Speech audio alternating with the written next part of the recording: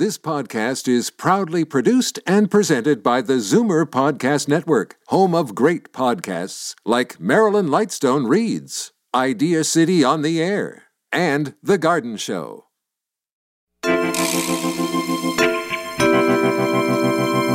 There's this part of the brain that's called the prefrontal cortex. And what this part is really in charge of is your self-control, your self-regulation of like where you put your attention and your ability to kind of plan and make decisions or solve problems or to really act with your long-term goals in mind. So it's like the rational part of your brain.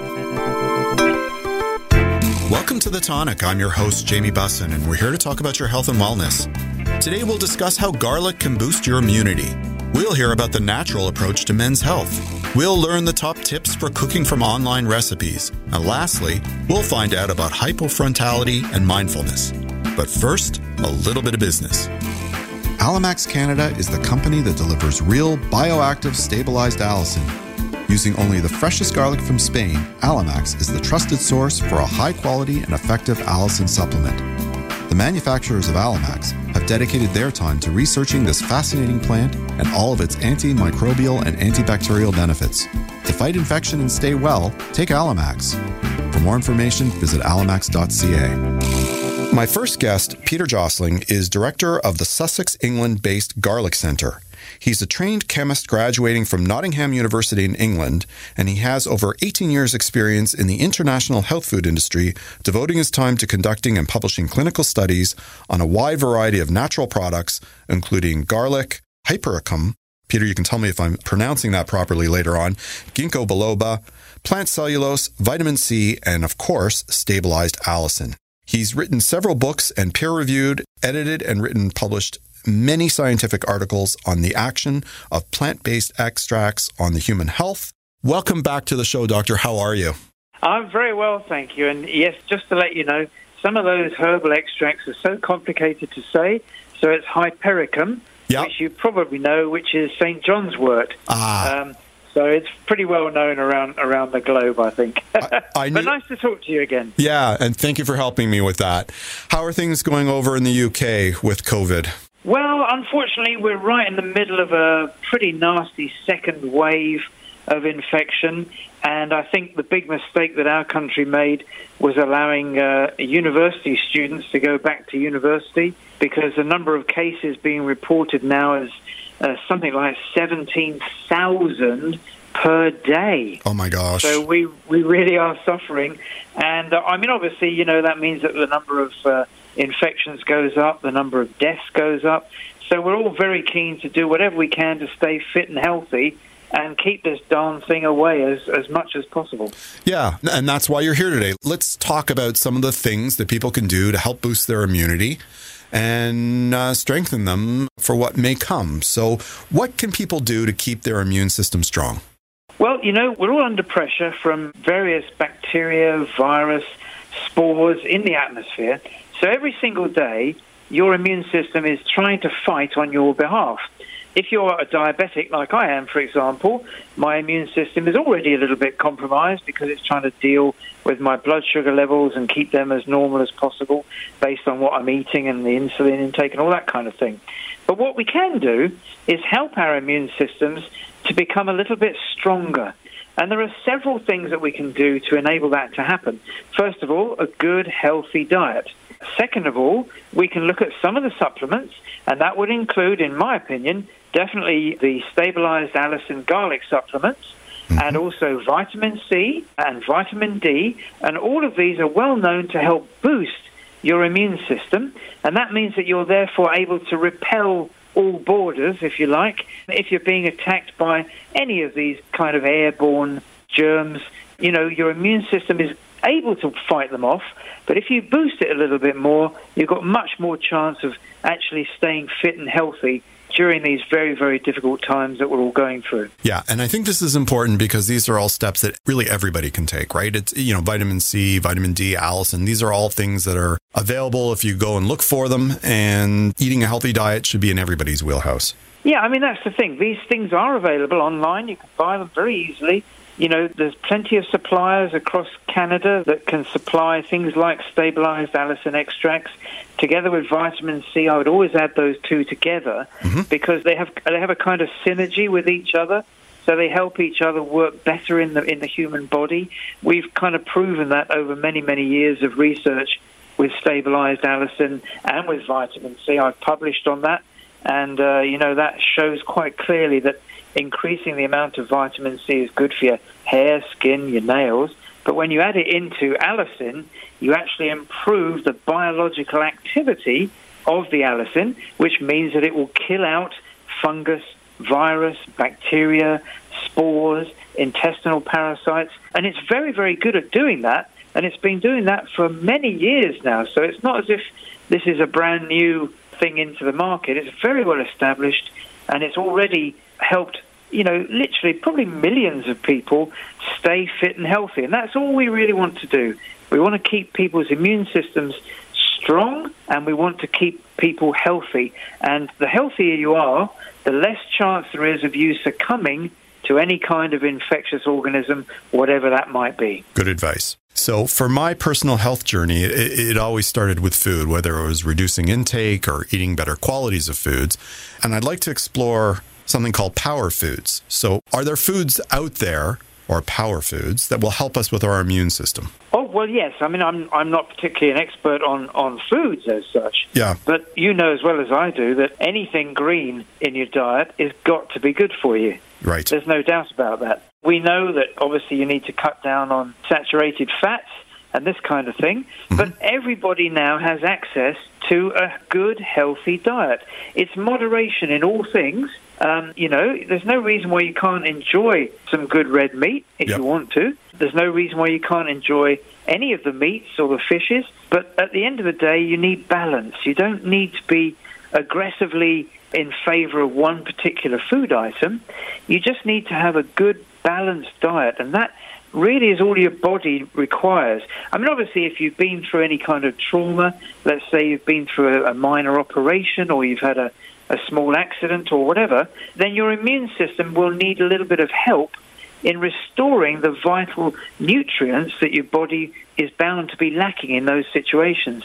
So you do need, for example, not only the stabilized allicin and vitamin C, perhaps you should be also considering a multi-mineral and a multivitamin, just to make sure that your body is fully able to utilize all of those vitamins and minerals and enhance the immune system and keep you fit and healthy. So it's always worth looking at what your own personal history is and whether you need to adjust supplementation or, of course, food intake, okay? Yep. Let's focus in on allicin because we've mentioned it a few times, and I know it's your expertise.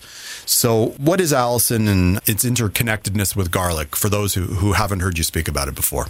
Sure. Well, this is very straightforward. Most people know what garlic is. Yep. They know that it's a bulb that is split into cloves, and you put a clove or two of garlic into your favorite dish to give it a lovely, nice, spicy, tasty flavor.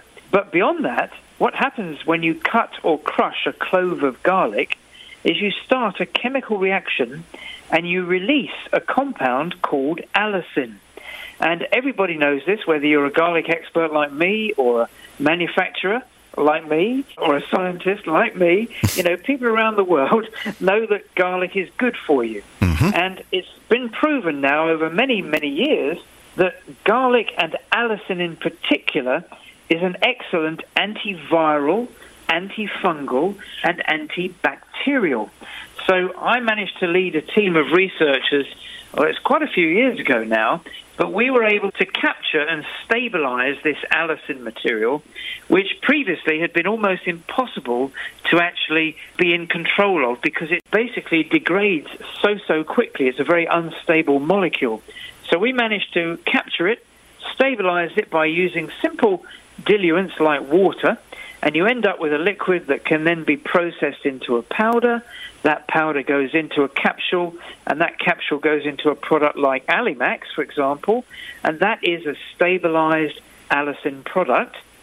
And we're able to prove then in clinical trials whether that has any beneficial effect, and of course it does. It does kill virus, it does kill bacteria, it does kill fungal spores, and it does boost your immune system. So we know that allicin is, if you like, the mother substance, and from the mother substance, all the other useful chemical breakdown components from fresh garlic will also be released in the body and give you the benefit of taking plenty of fresh garlic, I mean a lot of it, but without the social side effects of you stinking out the whole of Canada if you were to try and eat, 40 to 50 cloves a day of fresh garlic. First of all, your stomach wouldn't be able to take it, but second of all, you wouldn't have any friends left anywhere. I think you're probably right about that. Yeah, it'd be like social distancing, but not by choice. Exactly. Might be a bad idea, actually. Yeah, exactly. I've given you a new business plan. You have. So what makes allicin so effective? Why is this form of garlic so effective in doing all that you say it can do? It's quite interesting. It's actually what's known as a very small molecule. It doesn't have a very big molecular weight. It has a molecular weight of 162, which is tiny. Mm-hmm. And that means that it can actually penetrate the cell wall of invasive bacteria and kill them off. So E. coli, Salmonella, Clostridium, Campylobacter, methicillin-resistant Staphylococcus aureus, all of these bacteria can be penetrated and killed by this small molecule allicin. Compare that with conventional pharmaceutical antibiotics, and they are much, much, much bigger molecules, and they cannot penetrate, and they rely on binding to receptor sites around those bacterial surfaces. And, of course, the bacteria are very clever things, and they move those sites around so antibiotics can't bind, and that's why we have a major problem with antibiotic resistance. Overuse and the fact that it basically allows the bacteria to generate the ability to become resistant to those conventional pharmaceutical antibiotics. That won't happen with allicin because allicin penetrates and gets into the cell wall. So it's a very clever molecule, and it does a similar thing with viruses, although they're much, much, much smaller than bacteria. Right. What it does is it actually disrupts the RNA and DNA in the cell that the virus is overtaking in your body. So a virus has to overtake your cell, not penetrate. It actually collapses it and encompasses it. And that's where the allicin, again, can stop that from happening and stop viral replication. So it's a very, very clever little molecule that's been around for thousands of years. And that's what I love about it. Why is allicin different than other supplements like raw garlic and garlic oil? Like, what's the difference? If garlic's good for you, why would I pick allicin over the others? Sure. Well, the allicin is the mother substance. So we know the mother substance can penetrate and kill off virus and bacteria. We've not seen any evidence for any of the other breakdown sulfur compounds, like garlic oil, to show any effect on killing out a fungus or a virus or a bacteria. Some of their components have a little bit of an effect on your cardiovascular system, but then so does stabilized allicin. And then the comparison with fresh garlic is that if you took just 7 days' worth of those capsules of Allimax, for example, you would need to eat, can you imagine, something like 400 cloves of garlic. Oh, gosh. Okay. And that would be very, very difficult. It would upset your gut, and you'd certainly lose all your friends. So that's just not practical. And that's why the allicin in the stabilized form is so important to the body in how it actually makes the body absorb and utilize this fantastic antimicrobial agent. Let's talk about allicin and Allimax for a second. Are there any people who should not be taking allicin just because of pre-existing conditions? Actually, no pre-existing conditions inhibit you from taking allicin. The only thing we would say is that anybody under the age of 3 years old should not be taking stabilized allicin, simply because they haven't fully developed their own immunity yet. Mm-hmm. But there are circumstances where children, very, very young children, can take this kind of material. It's just important to qualify that with the manufacturer or the distributor and make sure that it would be safe. But generally speaking, it is an incredibly safe compound to take. And, we've had to do pharmacological testing for various governments to prove that this kind of stabilized allicin extract is perfectly safe to take and can be very, very beneficial, particularly to people with some pretty aggressive bacterial and viral conditions. Are there any contraindications if I'm taking a medication, or are there any side effects? Is there anything I need to concern myself with respect to allicin? Yeah, the only thing you should be wary of is if you're on Coumadin or warfarin, the very potent blood-thinning pharmaceutical drugs, you may need to use less of those drugs, and you may need the doctor to change that dosing for you. So we always say that should be precautionary. Apart from that, there are no real contraindications, unless, of course, you're somehow allergic to garlic, and I've met a few people like that around the world. They're known as vampires. But generally speaking, most people can tolerate garlic in any way, shape, or form. So generally, most people should be able to take it without any problem. So should people be taking allicin as a preventative measure or after they're feeling ill? Can you do both, or? You should definitely be doing both, especially in today's world where we are overwhelmed by unknown viruses, bacteria, etc. It's a great preventative because it boosts the immune system, but the data that we have shows that it also kills virus.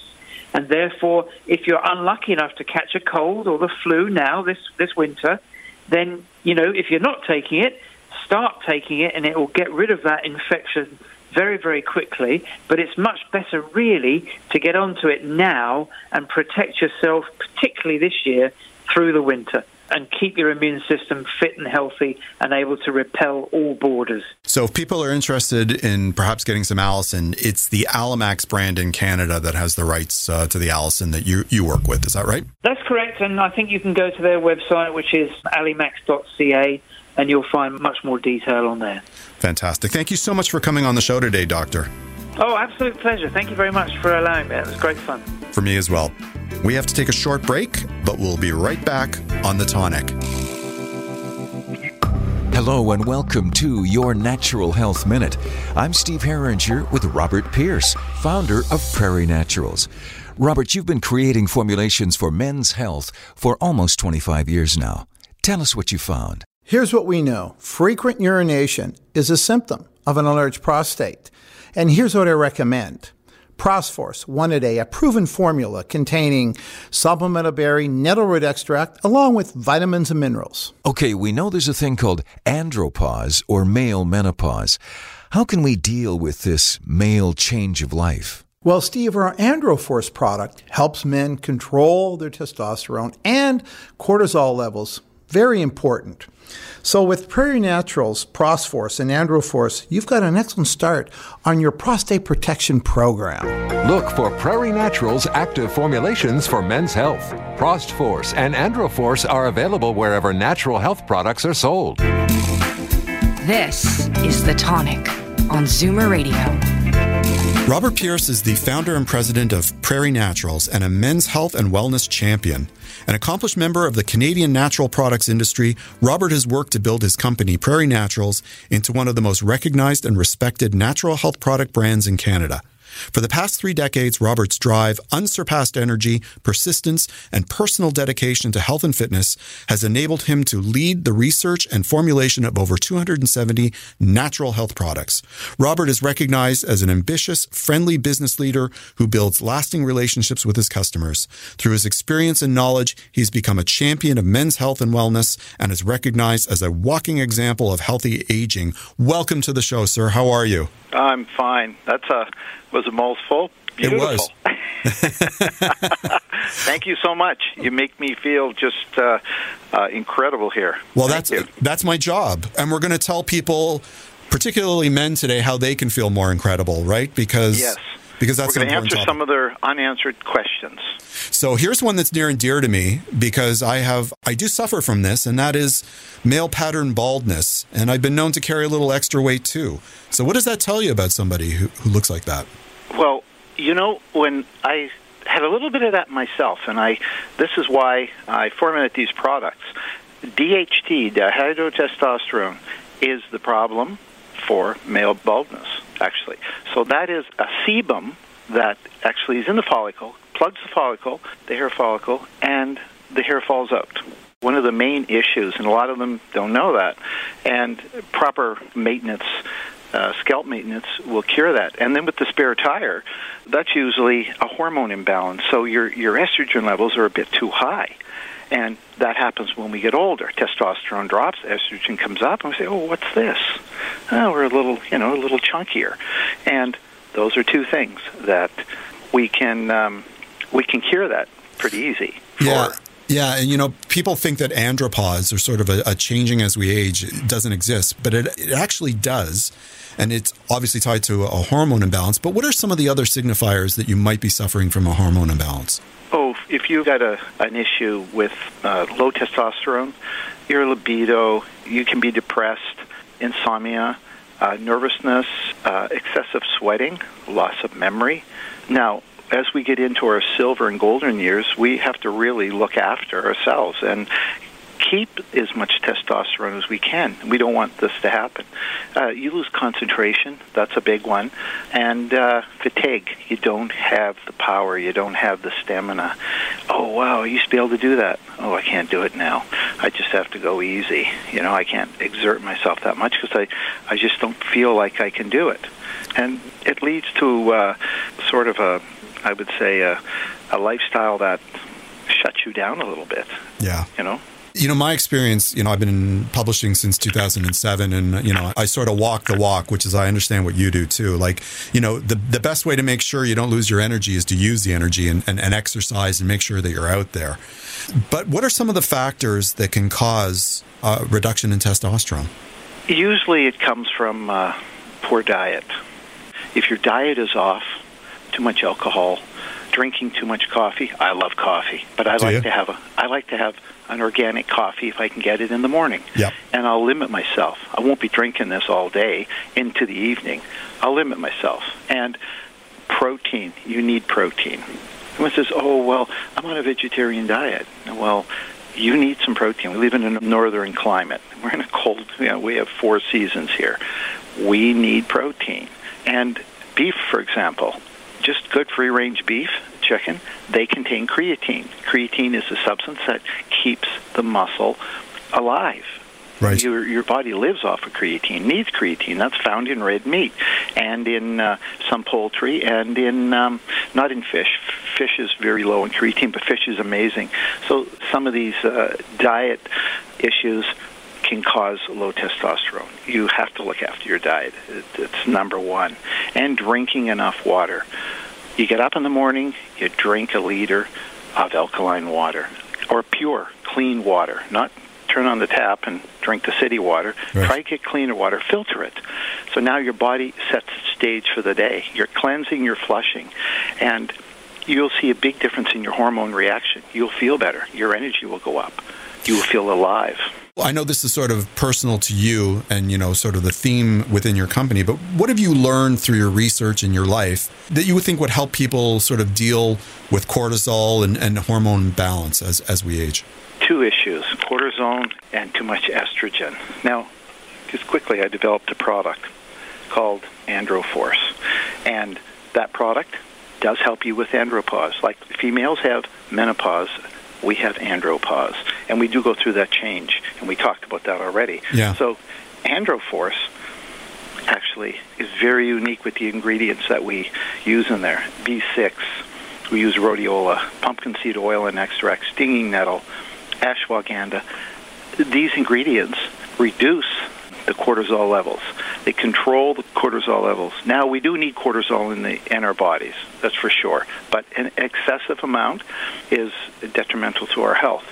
It actually can give us heart issues, and we don't want that. That's what we need when we get older. Our hearts is our engine. We got to keep it healthy. Now, the estrogen levels.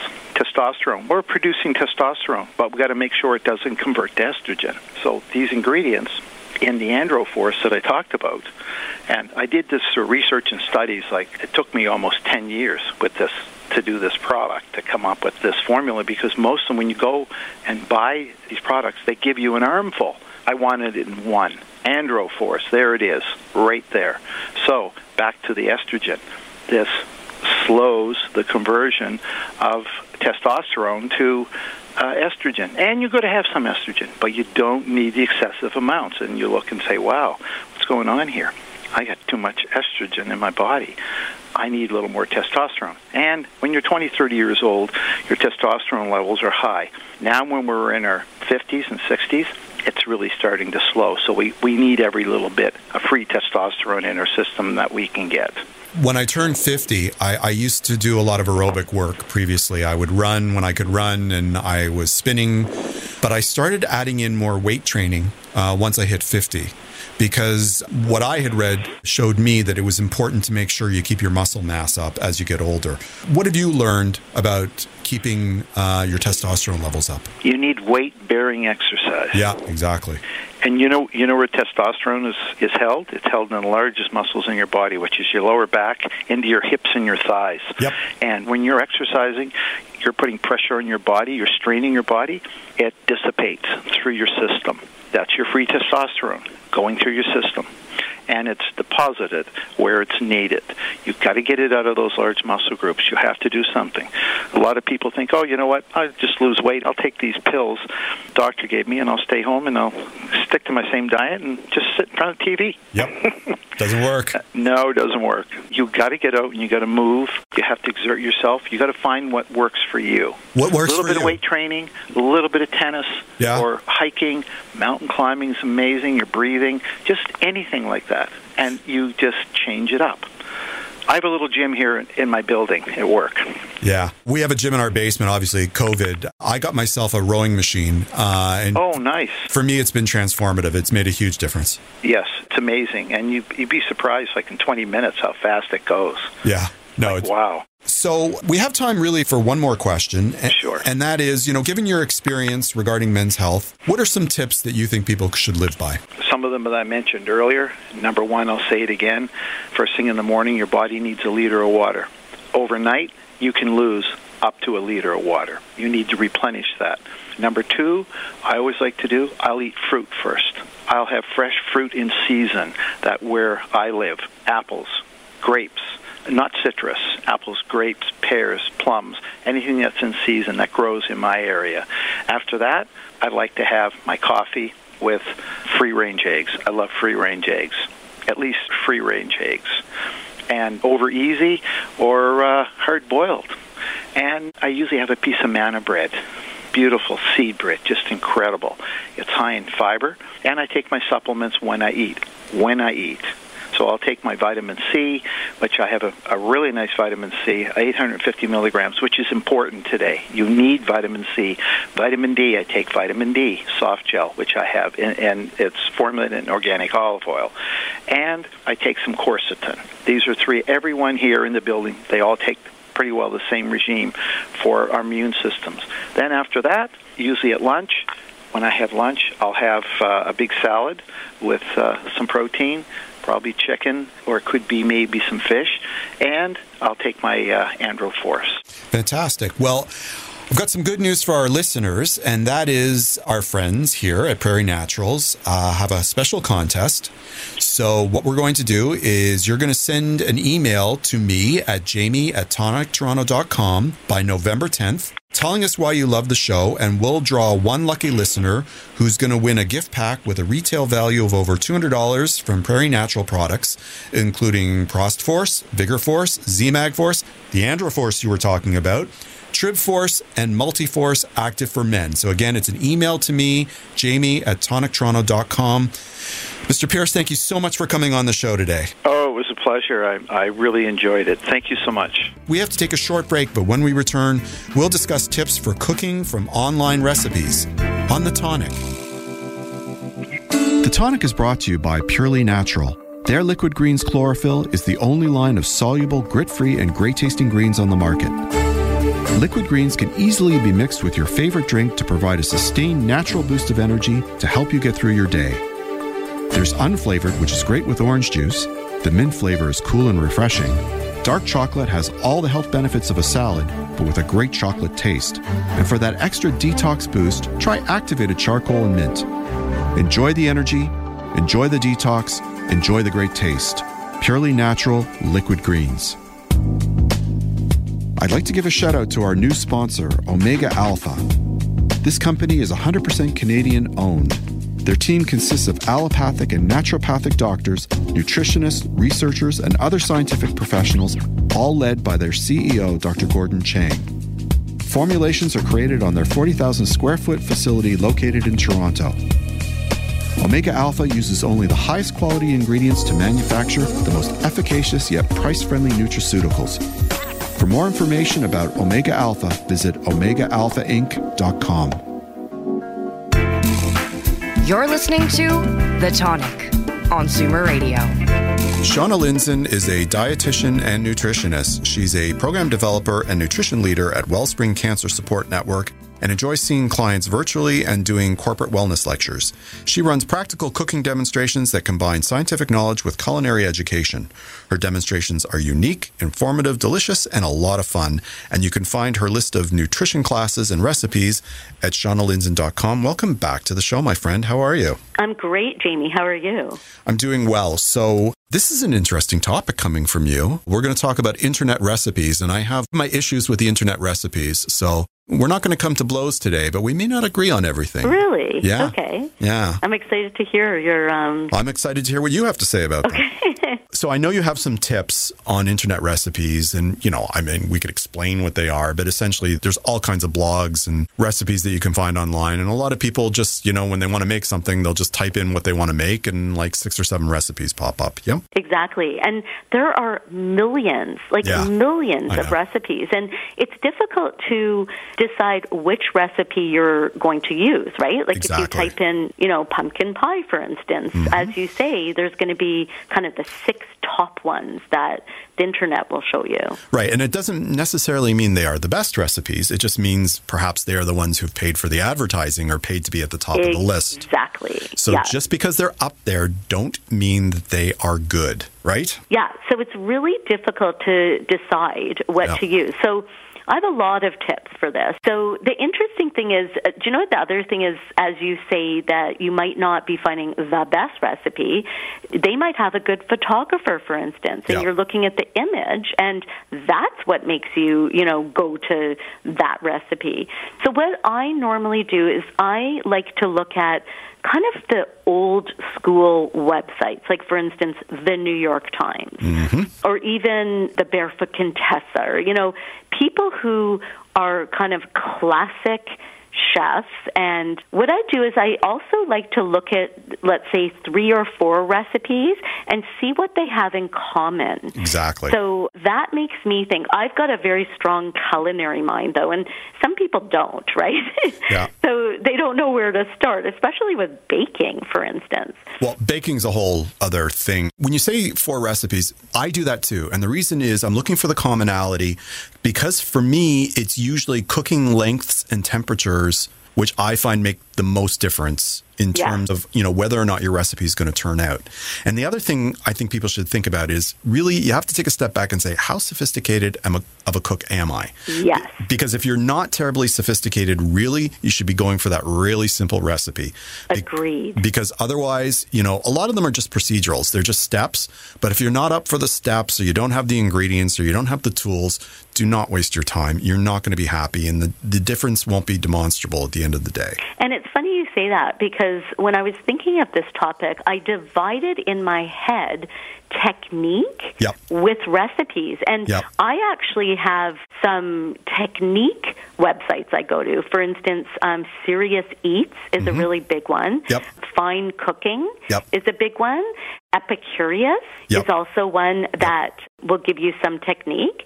And then there are different websites that give you just the recipe. So you have to decide, do you want the simple recipe or do you actually want to learn the technique behind it? And everyone's going to be different. Yeah. Okay, so there's 2 things I want to talk about with internet recipes. They're kind of pet peeves of mine. I hate the new style recipes where it's literally pages of descriptions of walking through the forest and dreaming of the food that you're going to eat.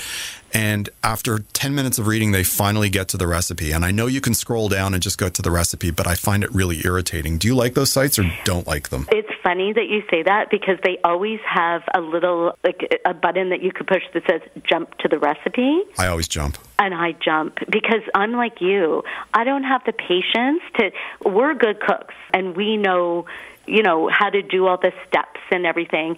So we're not the right ones for that, like to read through from beginning to end. Yep. We just want to look at the recipe. Exactly. But I think some people really do need that.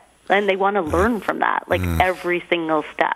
Sometimes I will read through it to see if there's anything of value. There almost never is. But It depends what frame of mind I'm in. Like sometimes I'll think, I'm relaxed, I'll read through this. But you're right, I just get all hyper and excited to get to the end and see the recipe.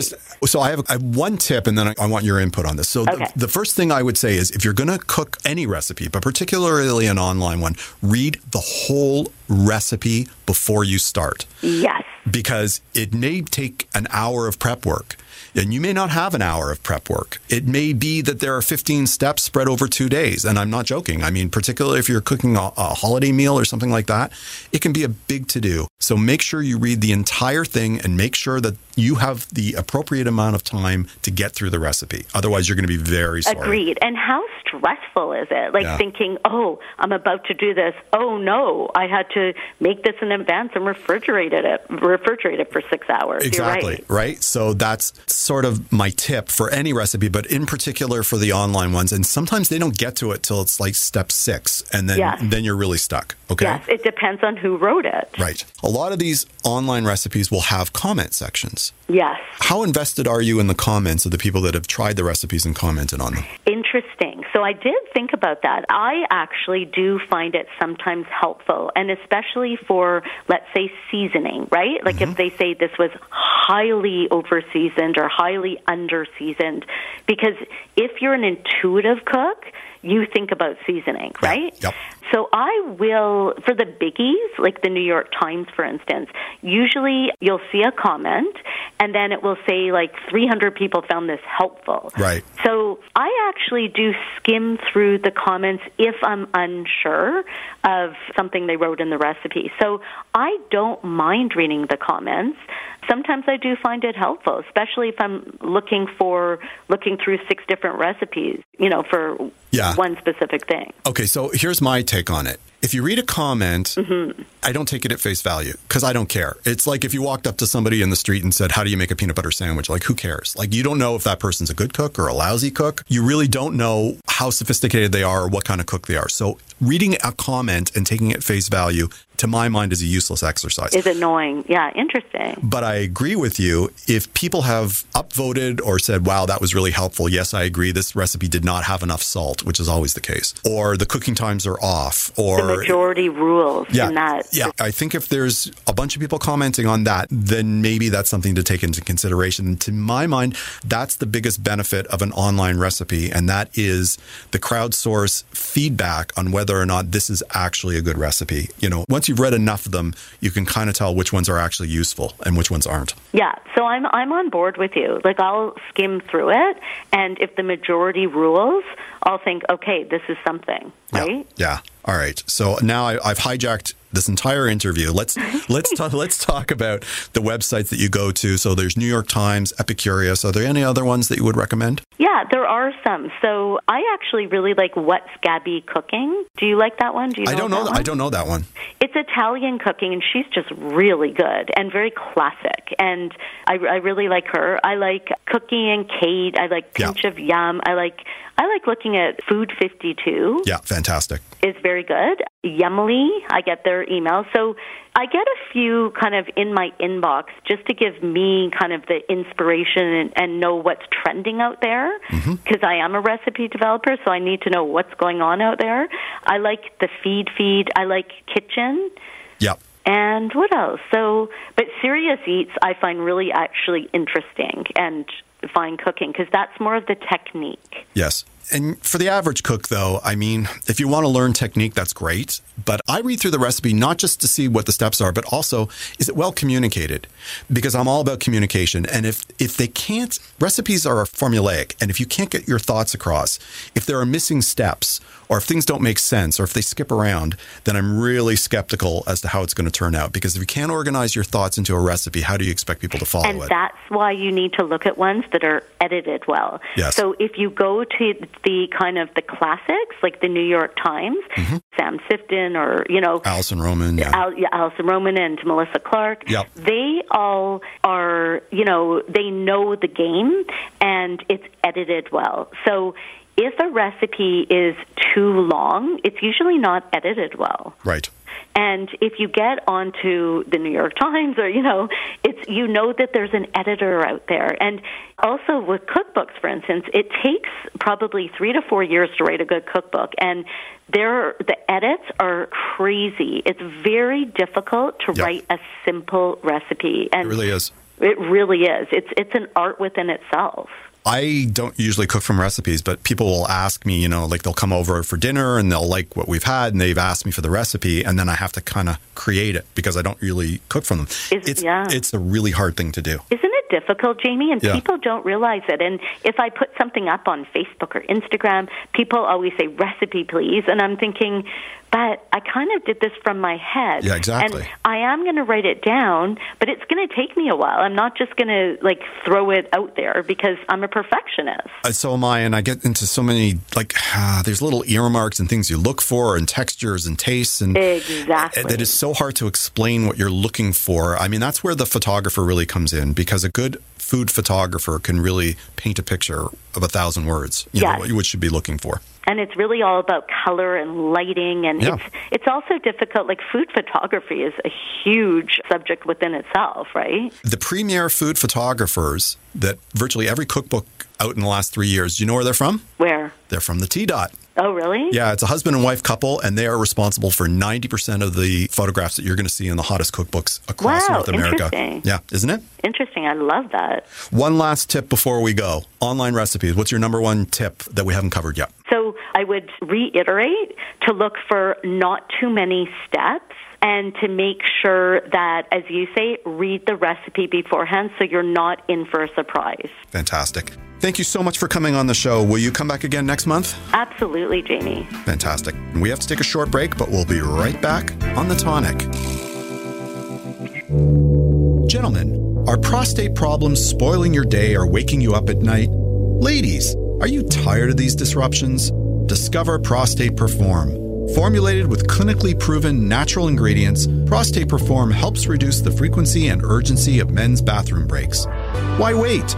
Prostate Perform relieves symptoms of BPH in men so you can both get back to enjoying your favorite activities. Available exclusively at quality health food stores. To learn more, visit newrootsherbal.com. And to ensure these products are right for you, always read and follow the label. The Big Carrot is a worker-owned natural food market that's been committed to local, organic, non-GMO, and sustainable food systems since 1983. They're a one-stop shop offering produce, grocery, bulk, body care, and holistic dispensary. The juice and smoothie bars and kitchen serve up hundreds of healthy dishes and drinks daily. Building community is at the core of their vision, which they deliver through education, outreach, and giving. They want everyone to share in the goodness they offer. Visit their website for more information at thebigcarrot.ca. This is The Tonic on Zoomer Radio. Tracy Sograti has an eclectic background in molecular biology, psychology, and nursing. She practices psychotherapy and yoga therapy and has over 20 years of experience in leading classes, workshops, and events. She believes that the tools of mindfulness pave the way for a deeply meaningful life at any stage, and you can find her at sogratiyoga.com, Sograti Yoga on Facebook, or at Tracy Sograti on Instagram. Welcome back to the show. How are you? I'm great, Jamie. How are you doing? I am good. I'm good. My back's up a little bit, my friend, because I know what this is about. I know why you've decided that you want to talk about hypofrontality, addiction, and mindfulness. I know. I just kind of covertly sent this to you. I know. But to my immense credit, we're going to do it anyways. Thank you. Well, you're always up for anything. I am. That's what I really appreciate in you. I am. So hypofrontality, I had to look it up. Okay. Did you? Yeah, no, I really did. Great. So let's talk about what that is and what we're talking about today. Okay. So I know it seems like a big word, but it's pretty simple. So let's just unpack it for people because I think it's really important, especially in light of, addiction and what's happening in the world right now. So there's this part of the brain that's called the prefrontal cortex, and it's just the front of your brain. And what this part is really in charge of is your self-control, your self-regulation of like where you put your attention and your ability to kind of plan and make decisions or solve problems, or to really act with your long-term goals in mind. So it's like the rational part of your brain. Right. And this part is really, really essential because it regulates 3 other systems in the brain. And those systems are the limbic system, and that's just the part of you that's emotional. Mm-hmm. And the default mode network, which is sort of associated with daydreaming, and we're not going to talk about that too much today. But the final one is the brain's reward system, and this is kind of where addiction comes in. Right, but it also is about sort of emotional control, right? Like anger management. Absolutely, it's about anger management. We've been dancing around it for the last minute or two. Yeah. And that's why it's interesting when you say it. Yeah, I know. That's okay. I'm big enough to say it. And that is something that I struggle with. It is. I think it's a yin-yang thing. I mean, the fact that Unpack that for me. Well, I think it's kind of what I'm good at is thinking quickly and expressing myself and sort of like jumping into things, right? Mm-hmm. That's the positive aspect of it. The negative aspect of it is I can get emotional and upset quite easily. I have a low boiling point. And that's something, my entire life I've struggled to control. So understanding it today, I think, is helpful. Yeah, well, I'm glad you see it as helpful. It's great. So just in all seriousness, I think you are a fast processor. Yeah. Absolutely. And, to your point where you have this low boiling point, what's actually happening in the brain is the limbic system, right, that we talked about a little earlier, this emotional part of you, it has this section in it that's called the amygdala. And the amygdala is really associated with anger, rage, fear, like our strong kind of primal emotions. And when it's activated, what it essentially does is it hijacks the rational part of your brain. So when you say, I have a low boiling point, what's actually happening in your brain is there's like that red light alarm going off, and your amygdala has hijacked the rational part of your brain. And so you are no longer rational. You are no longer thinking clearly. And your rational part of your brain can no longer tell you not to do the action that you're about to execute, whether it's to scream, yell, throw something, say something mean. Yeah. And if we go back to this idea of hypofrontality, the point that I want people to get today, the gold in this is that when the prefrontal cortex, say, isn't as strong, and that's when we use the word hypo, that's all we're saying, is that the prefrontal cortex isn't as strong as it could be, then what will happen is it can't regulate your emotions, right? And so then when you get angry, instead of being able to kind of sit and notice like, oh, wow, I am jacked right now. Mm-hmm. I want to scream and yell and throw something and rage and say really mean things. Let's observe that, right? Because if your prefrontal cortex is strong, you can. Instead, what happens is your limbic system takes over. Okay. Because the part of the brain that regulates it isn't strong enough. All right, so let's talk a little bit about the limbic system. Okay. So it is, not only does it have the amygdala, right, that part that feels fear and anger, but it's also the home of, kind of interacts with your sympathetic nervous system, okay? And your sympathetic nervous system, the listeners will know this as your fight or flight response. Sometimes it's called your fight, flight, freeze, or play dead response, right? So you can imagine that when you're having any kind of strong feeling, then what will happen is your whole body will be activated in a way that makes you want to fight with the person in front of you. So that could look like being really defensive, really oppositional, but it could also make you want to run away. So it looks like procrastination and avoidance. Okay, and when the prefrontal cortex isn't strong, you'll just behaviorally act all that stuff out. Yeah. Right? You will not be able to control your emotions. It's interesting that the flip side of the aggression could manifest as procrastination, because I am a world-class procrastinator. Oh, interesting. See, I wouldn't have pinned that on you. Yeah, serious procrastinator. So this is fascinating. Yeah. That's exactly why I wanted to talk about this, Jamie. And then, so then when the prefrontal cortex is strong, you can feel the same things, right? It doesn't make the feelings go away. And that's the other thing I want people to understand. I mean, sometimes people get really judgmental about themselves, sort of like you did when I sent this to you. But the reality is we're all human. We're all having these emotions. And so it's not about stopping the feelings, but what it is about is learning how to be with them and manage them in a really healthy way. So the other part of the system that I want to talk about is the brain's reward system, because what I've also noticed during this time of sort of heightened pressure and stress is just the drinking. Right. Well, I guess, depending on where you are in Canada and the U.S., also the increase in drugs. cannabis use or other drugs maybe. Yeah. But people are definitely using substances, whatever that your substance is, as a way to just manage stress. And so this has a lot to do with the brain's reward system. Okay, and this is kind of linked to the dopamine pathway in the brain, and maybe some of you know about that, maybe not. But just to understand rewards, when you are addicted to something, whatever it is, it's not actually the reward itself that you're addicted to. It's actually the expectation. Yeah, it's the anticipation. It's the Vegas. It's the bells and whistles of the slot machine that get you in, right? That's exactly it. Yeah. And, so again, going back to the brain, when we have this poor control because the front of the brain isn't as strong as it could be, then the brain's reward system it has a little more control over us. And that looks like some very specific behaviors. Right. The first thing is impulsivity. Right. Right. So just having an impulse and being unable to control it. And you can see that that's very much linked to emotions as well. Right. And I would imagine addiction is part of this as well. Absolutely. Risk-taking, right? And so part of what the prefrontal cortex does is say we want something or we have this impulsive desire to do X, Y, or Z, whether it's drugs or take a particular risk. What the front part of your brain does is it says, whoa, whoa, whoa, whoa, whoa. If you do that, then, you could die. This could happen. Your wife could leave you, etc., right? When you have poor prefrontal control, none of that conversation is happening. And so you end up taking greater risks. There's also impaired self-monitoring. So the self-awareness that we're always talking about on this show, cultivate self-awareness, it's just limited. Yep. And all of that is linked to the brain. There is a denial of illness. And then, the brutal, the really tough one is that there's this attentional bias towards substance or reward-related stimuli. So that could be substances, that could be alcohol, that could be drugs. Right.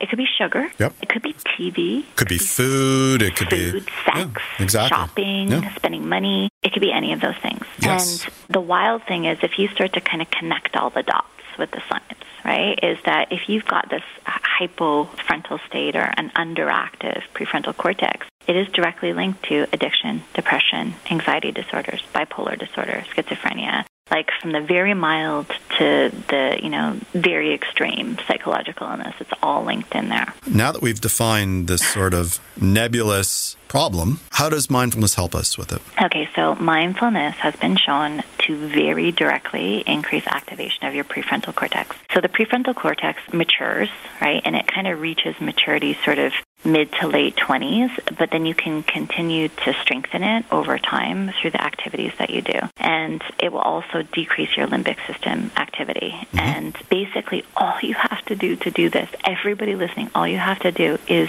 to take very regular intervals where you stop and pay attention, focus your mind on something, like, for example, your breath for 5 minutes. I would suggest focusing on your breath 4 or 5 minutes, 3 times a day. And then to extrapolate that out, if there's something that you're going to, like food, like you turn on Netflix and then you go to the fridge, it would be stop, we turn on Netflix, stop, focus on your breath for 5 minutes, and just be in the present moment so that you don't do the addictive behavior.